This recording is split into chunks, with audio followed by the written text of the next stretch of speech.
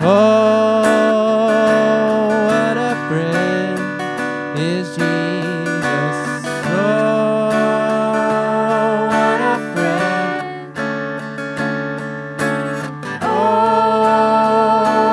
what a friend is Jesus. Blessed Savior, you have promised. All our burdens will you bear. You will bear. May we ever, Lord, be bringing all to you in earnest prayer. Soon in glory bright and clouded, face to face will be our prayer. Joyful praise and endless worship.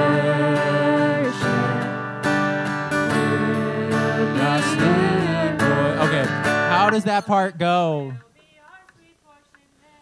Joyful praise and endless worship will be our sweet portion. Oh, our sweet portion. There, it's gotcha.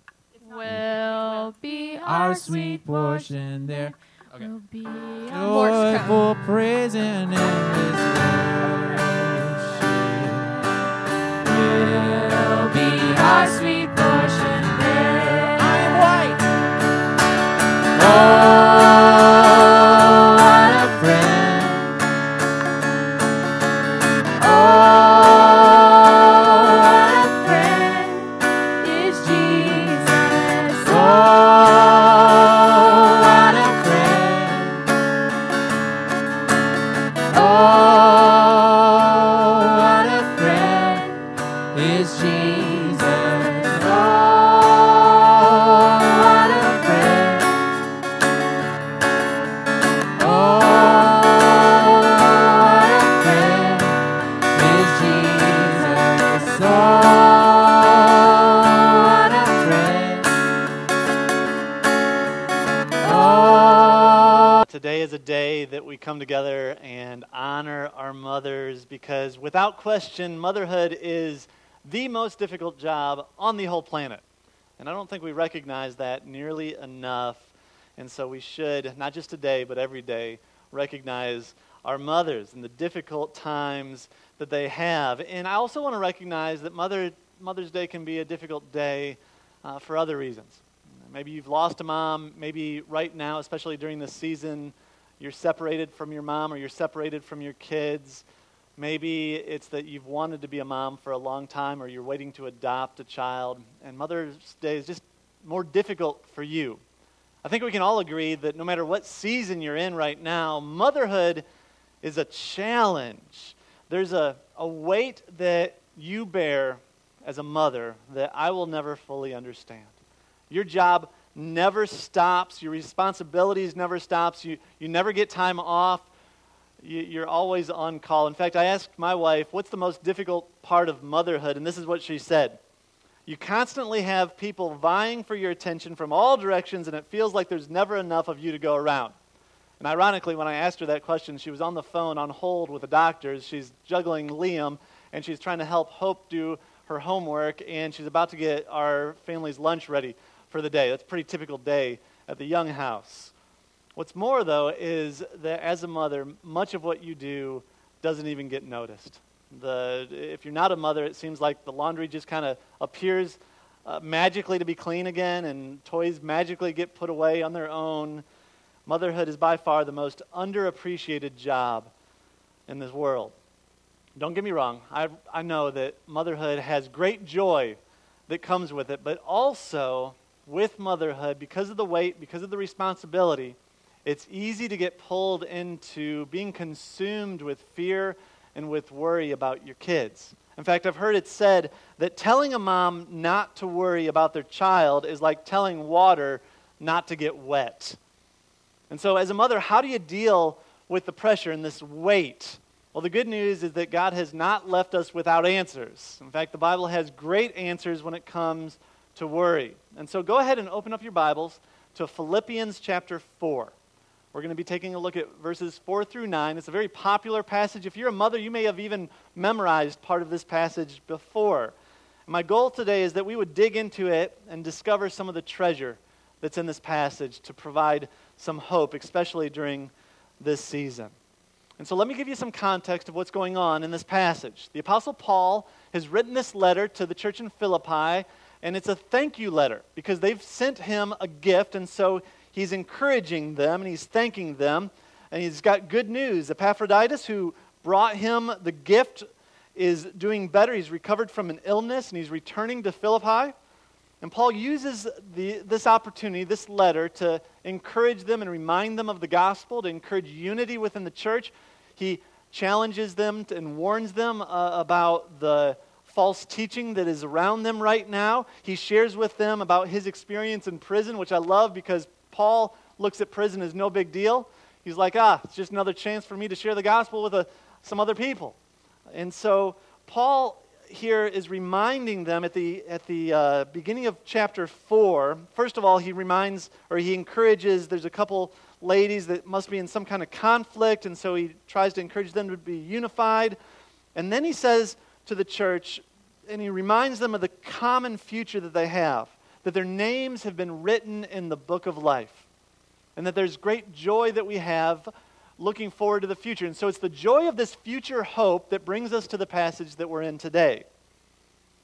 And in this passage, Paul gives a series of 6 commands. And if you're taking notes, I would encourage you to write down these 6 commands. The first 3 deal with our character traits that we often struggle with when our lives lack peace. This whole passage is about God wanting to provide us peace. And so these character traits we struggle with, that's the first 3 commands. Deal with those. The second 3 commands give us very practical ways to achieve these character traits and ultimately achieve peace. And so let's pray, and then we're going to dive in.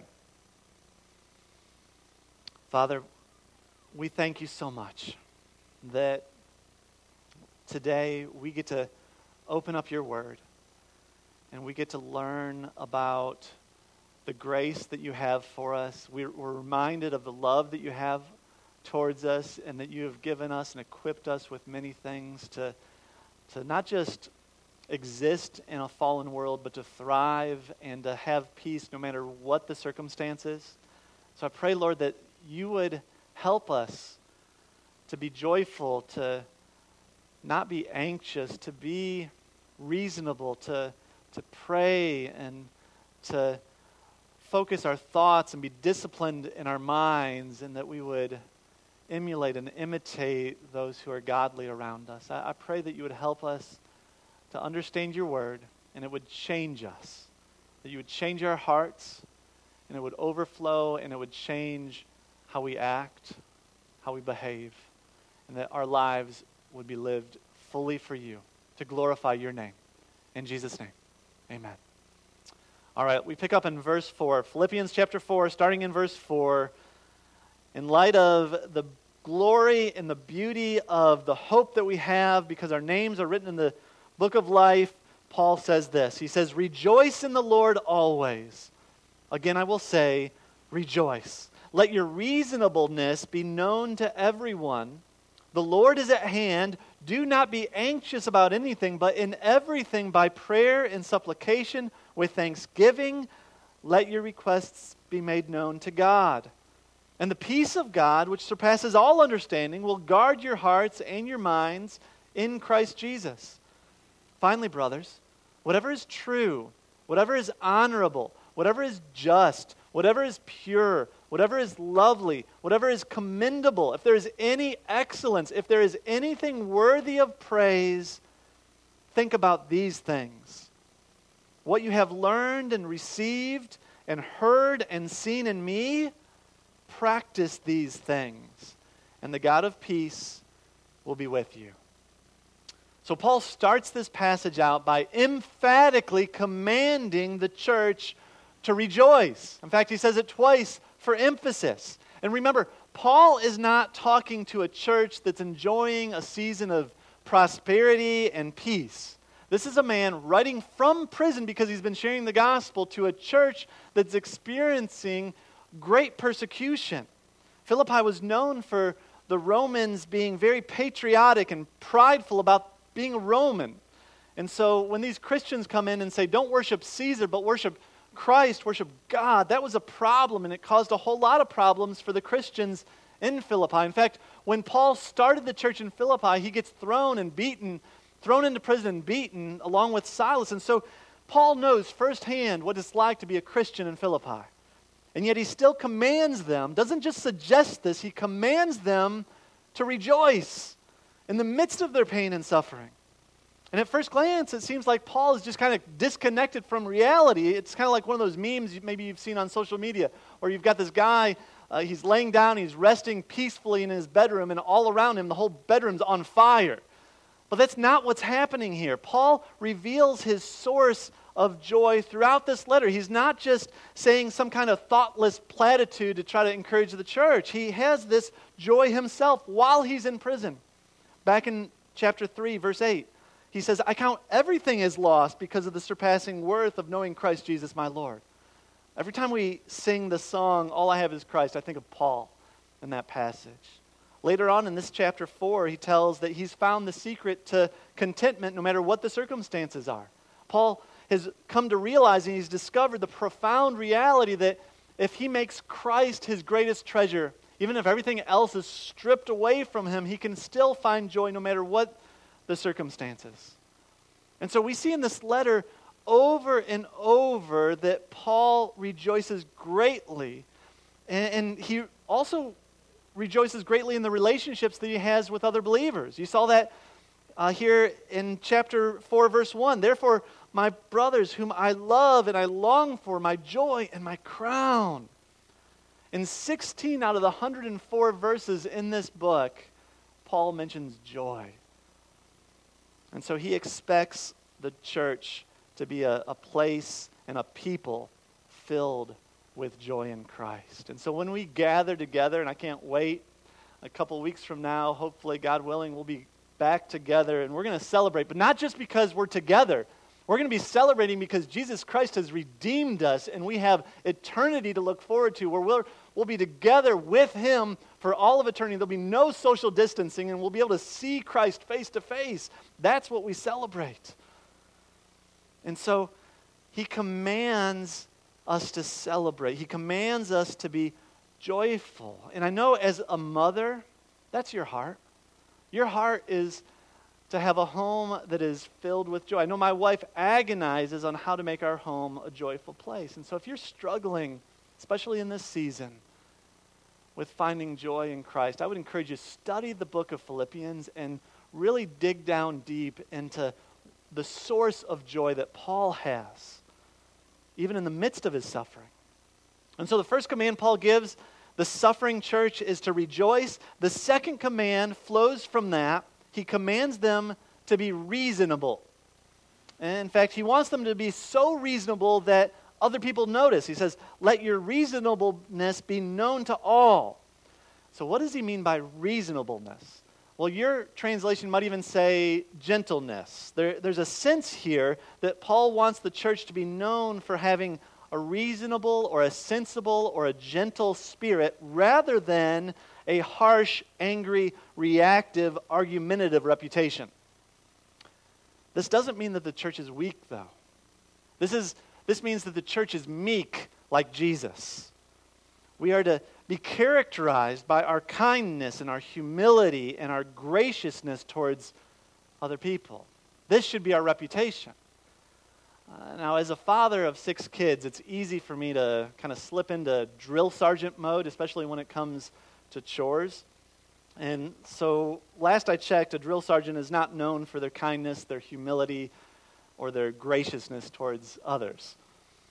And I've recognized this, and I've been trying to work on a more gentle approach. And so a few weeks ago, I'm talking to Dave Kahn, and he's telling me about this leadership book that he's read. And one of the chapters in the leadership book is on how to challenge other people in a healthy, more gracious way by asking them questions.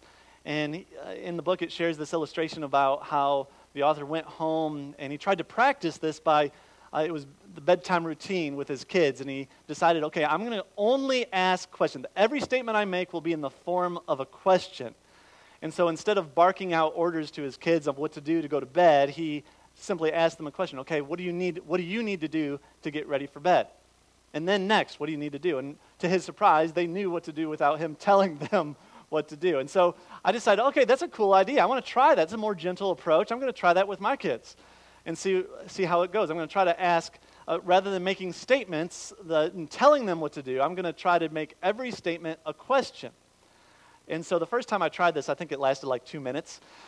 I quickly realized that it's very difficult. You got to think a whole lot more before you talk.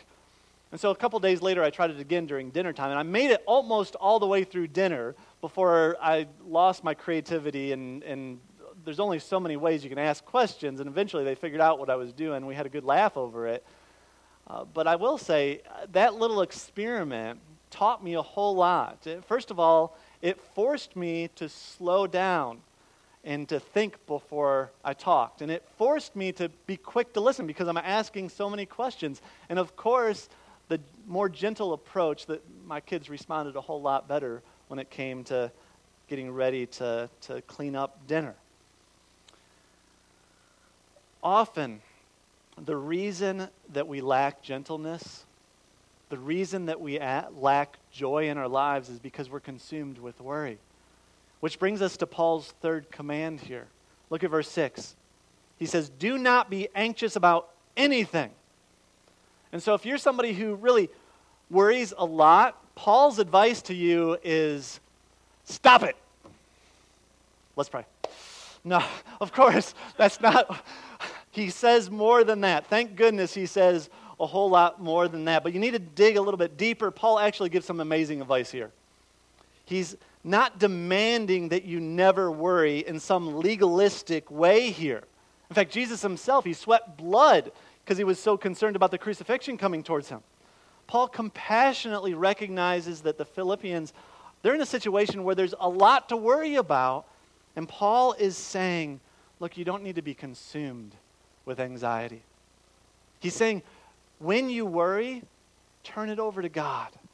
He's saying that even in difficult situations, it's possible to find peace. Not a fake, pretend, make-believe, fleeting kind of peace, but a deep, satisfying, beyond understanding, lasting peace.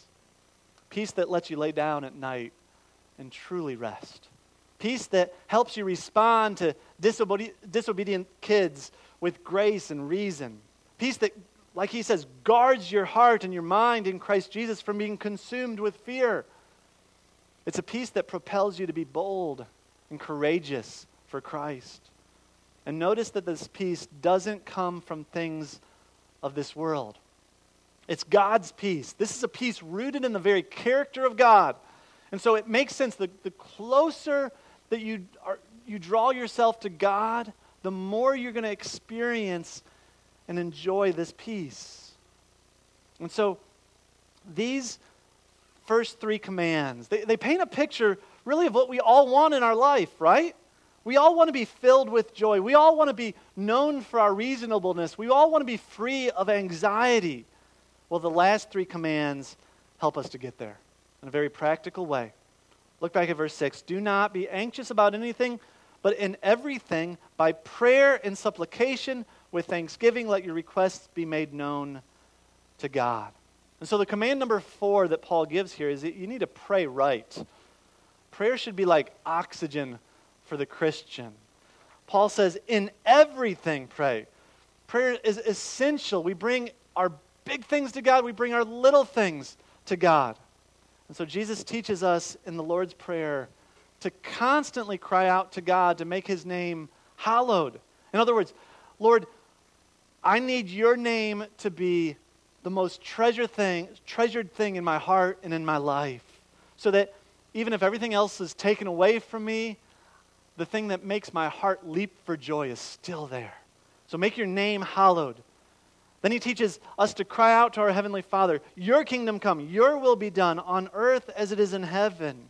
And so that in the midst of our trials, we need to remember that we need God's presence and And we need to be reminded of his sovereign wisdom to always do what is right and good. And then Jesus teaches us to depend on God every single day. He says, give us this day our daily bread. Because tomorrow I'm going to have to come back and ask for more, because there's not a day that goes by that I don't desperately need your grace.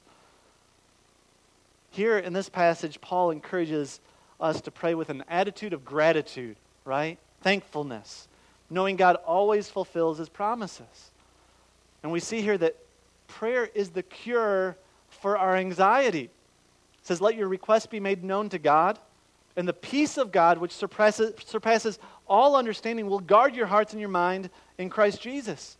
So if you want a life that's filled with joy and gentleness, that's free of anxiety, it starts with praying right, on your knees. Paul goes on, command number 5 is to ponder the right things.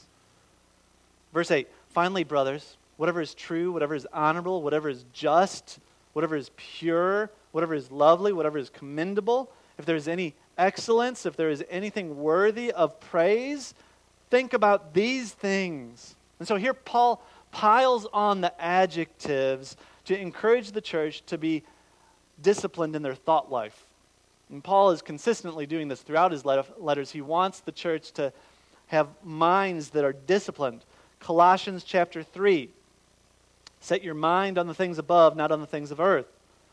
Romans chapter 12, verse 2, do not be conformed to this world, but be transformed by the renewing of your mind. Ephesians 4, be renewed in the spirit of your minds.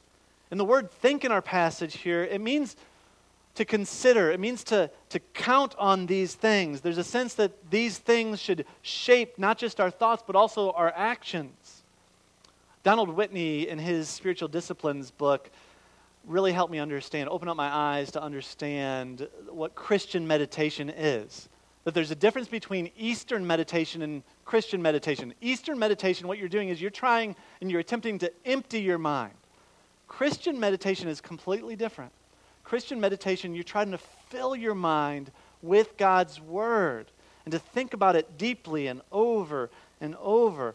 And so Whitney very insightfully says that the missing link between our Bible intake, like us reading and listening to the Bible, and our prayers is meditation. That between our Bible intake and our prayers, we need to meditate on God's Word. And so he encourages you to read the Bible, then meditate, and then ponder deeply what you've read, and then that will often lead you into your prayers.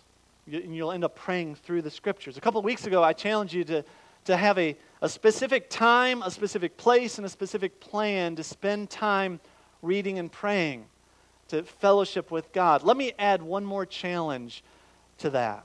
Spend time pondering God's Word between reading and praying.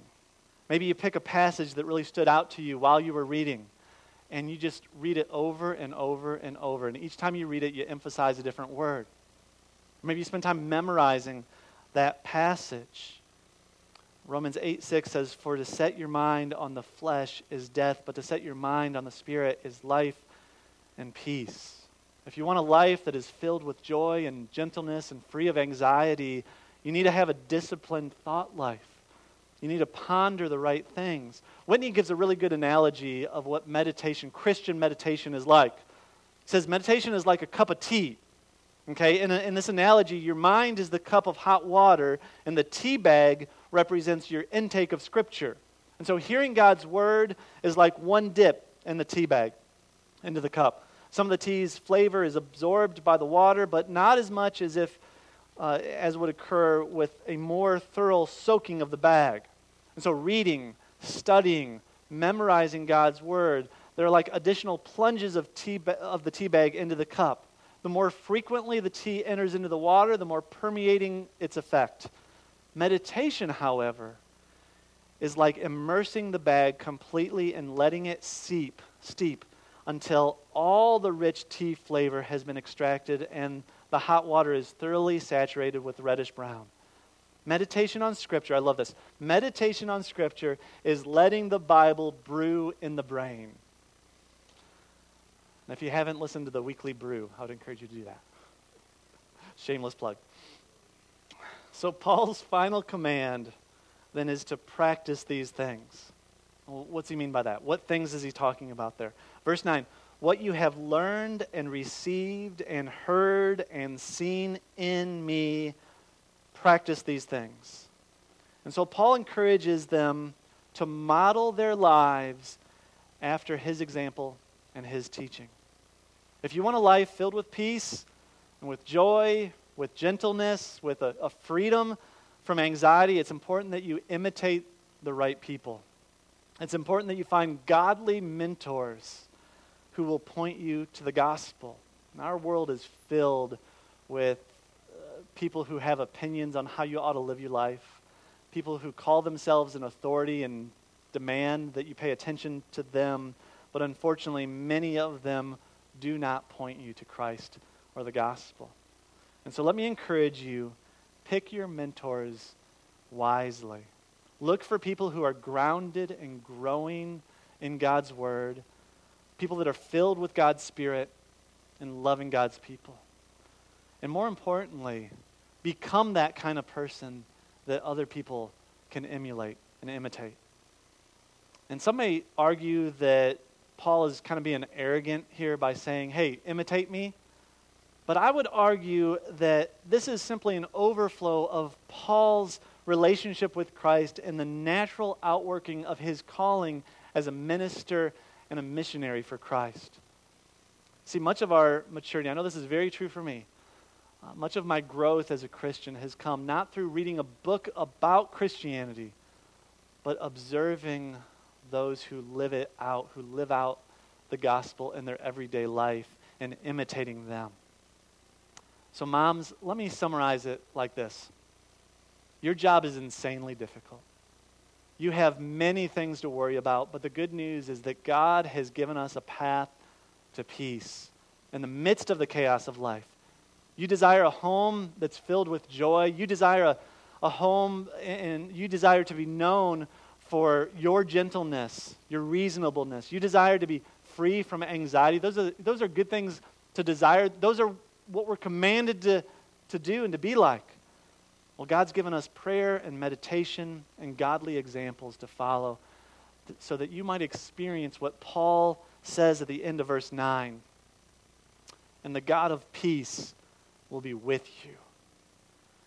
Again, the closer you draw to God, the God of peace, the more peace you're going to experience. So let's pray that God would help us to experience that peace. Bow your heads with me. Father, we desperately need your grace to free us from the anxieties of this life. And I pray and I plead with you during this season especially that you would remind us of the gospel, that you would drive us to our